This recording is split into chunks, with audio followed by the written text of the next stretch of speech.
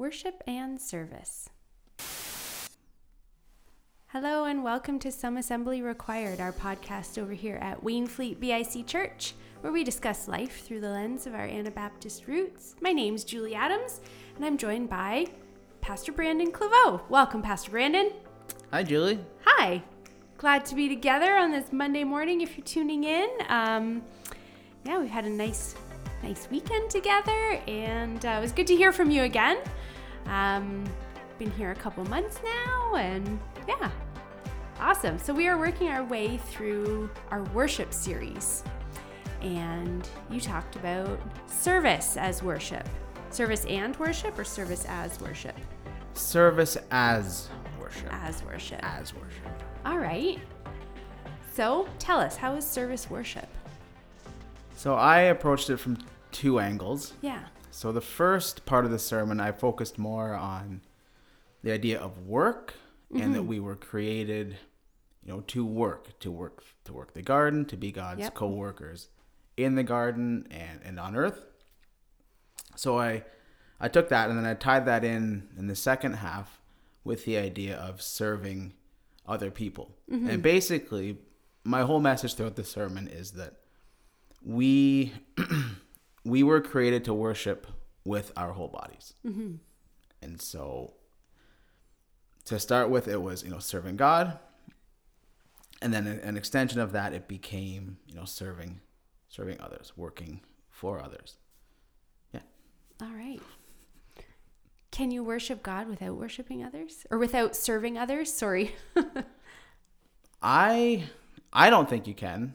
I think, a proper posture of worship and a proper understanding of what we were made to be, and a proper understanding of Jesus' teaching means that, there's those two commandments: love God with all your heart and love your neighbor. Like, Jesus didn't separate those two things. Like, he asked for one commandment and he gave two, because they're so inseparable that you can't do one without the other. So no, I would say we can't properly worship God if we don't also have a heart of service for other people. For others. So I wonder why we call it a worship service when we come here on Sunday. Why do you think we call it that? That's a good question. And I don't know, but I guess my guess would be that it is in some way structured to offer something to people. It's offering teaching, it's offering connection with other people, it's offering spiritual nourishment. So I don't know if it would be something to do with that. Like, it's serving people that come in those doors. That's a very good question. Yeah. It's interesting that you put them together, but that was one of the topics, and that's what we call a worship service.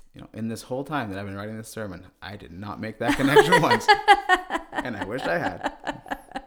Well, there you go. Yeah, I know. I was, when I was reading the definition of the action of helping or doing work for someone, are we doing work for someone or for God when we have a worship service? Well, like corporate worship, I guess, is what I'm referring to.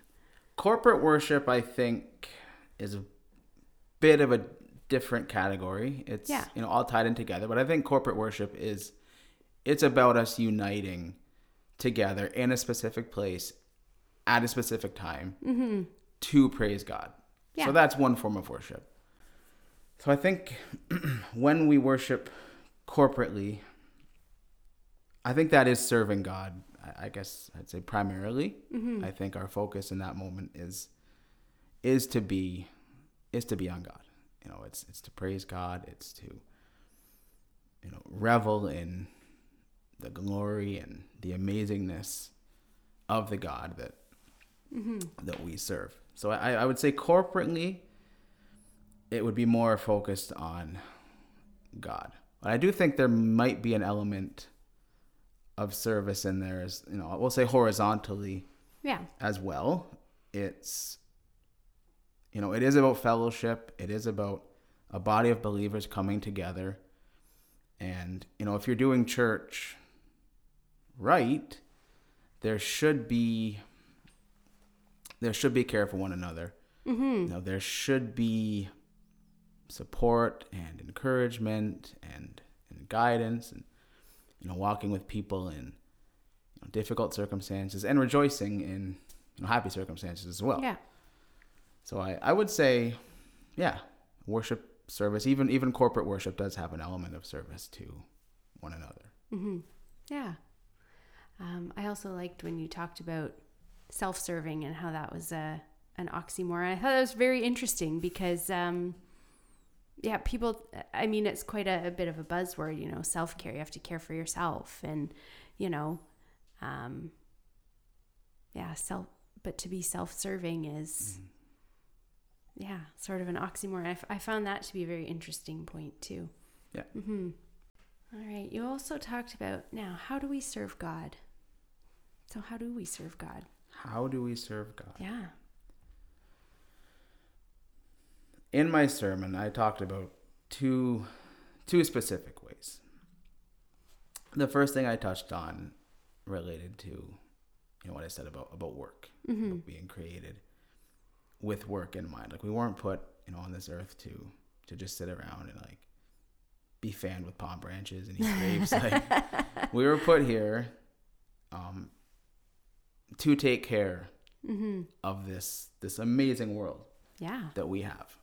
So right off the hop, our calling as human beings, has built into it this,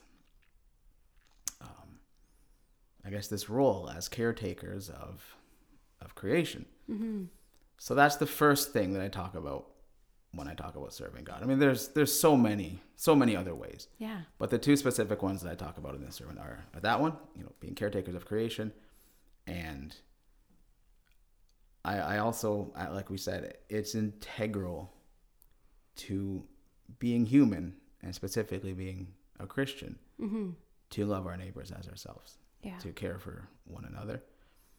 And when you do that is serving God. So it's like going back to that, you can't separate the two. Yeah. Well, so we've got a lot of great opportunities for service here at Wainfleet. We had an announcement about Serve Weekend.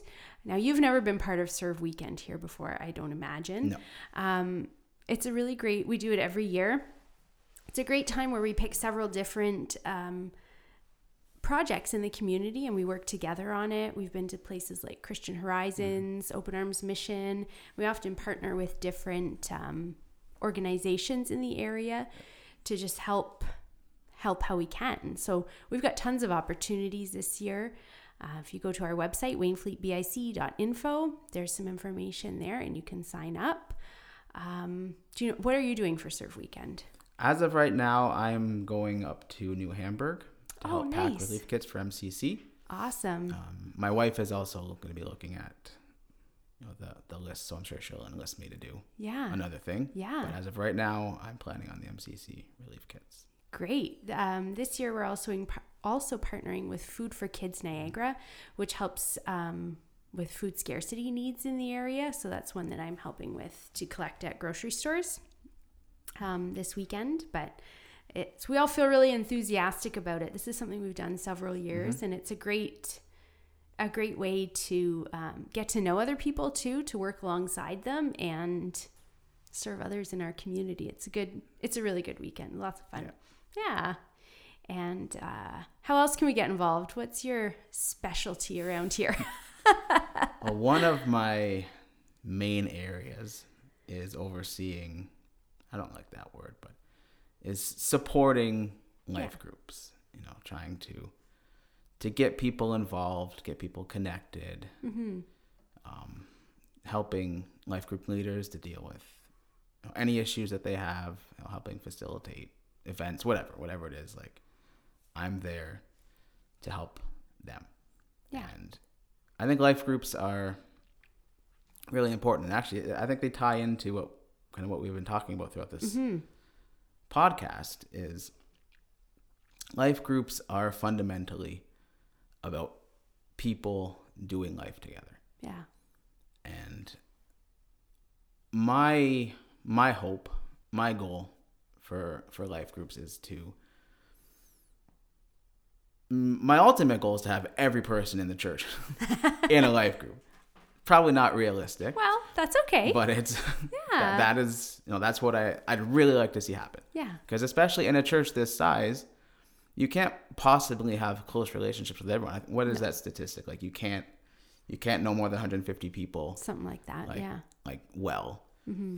So in a church this size, you need to have these small communities within the big community. Yeah. Because you can't, even the pastors here, like you can't possibly, be close with every person in the church. Yeah. So you need the deacons, you need the life groups as, intermediaries,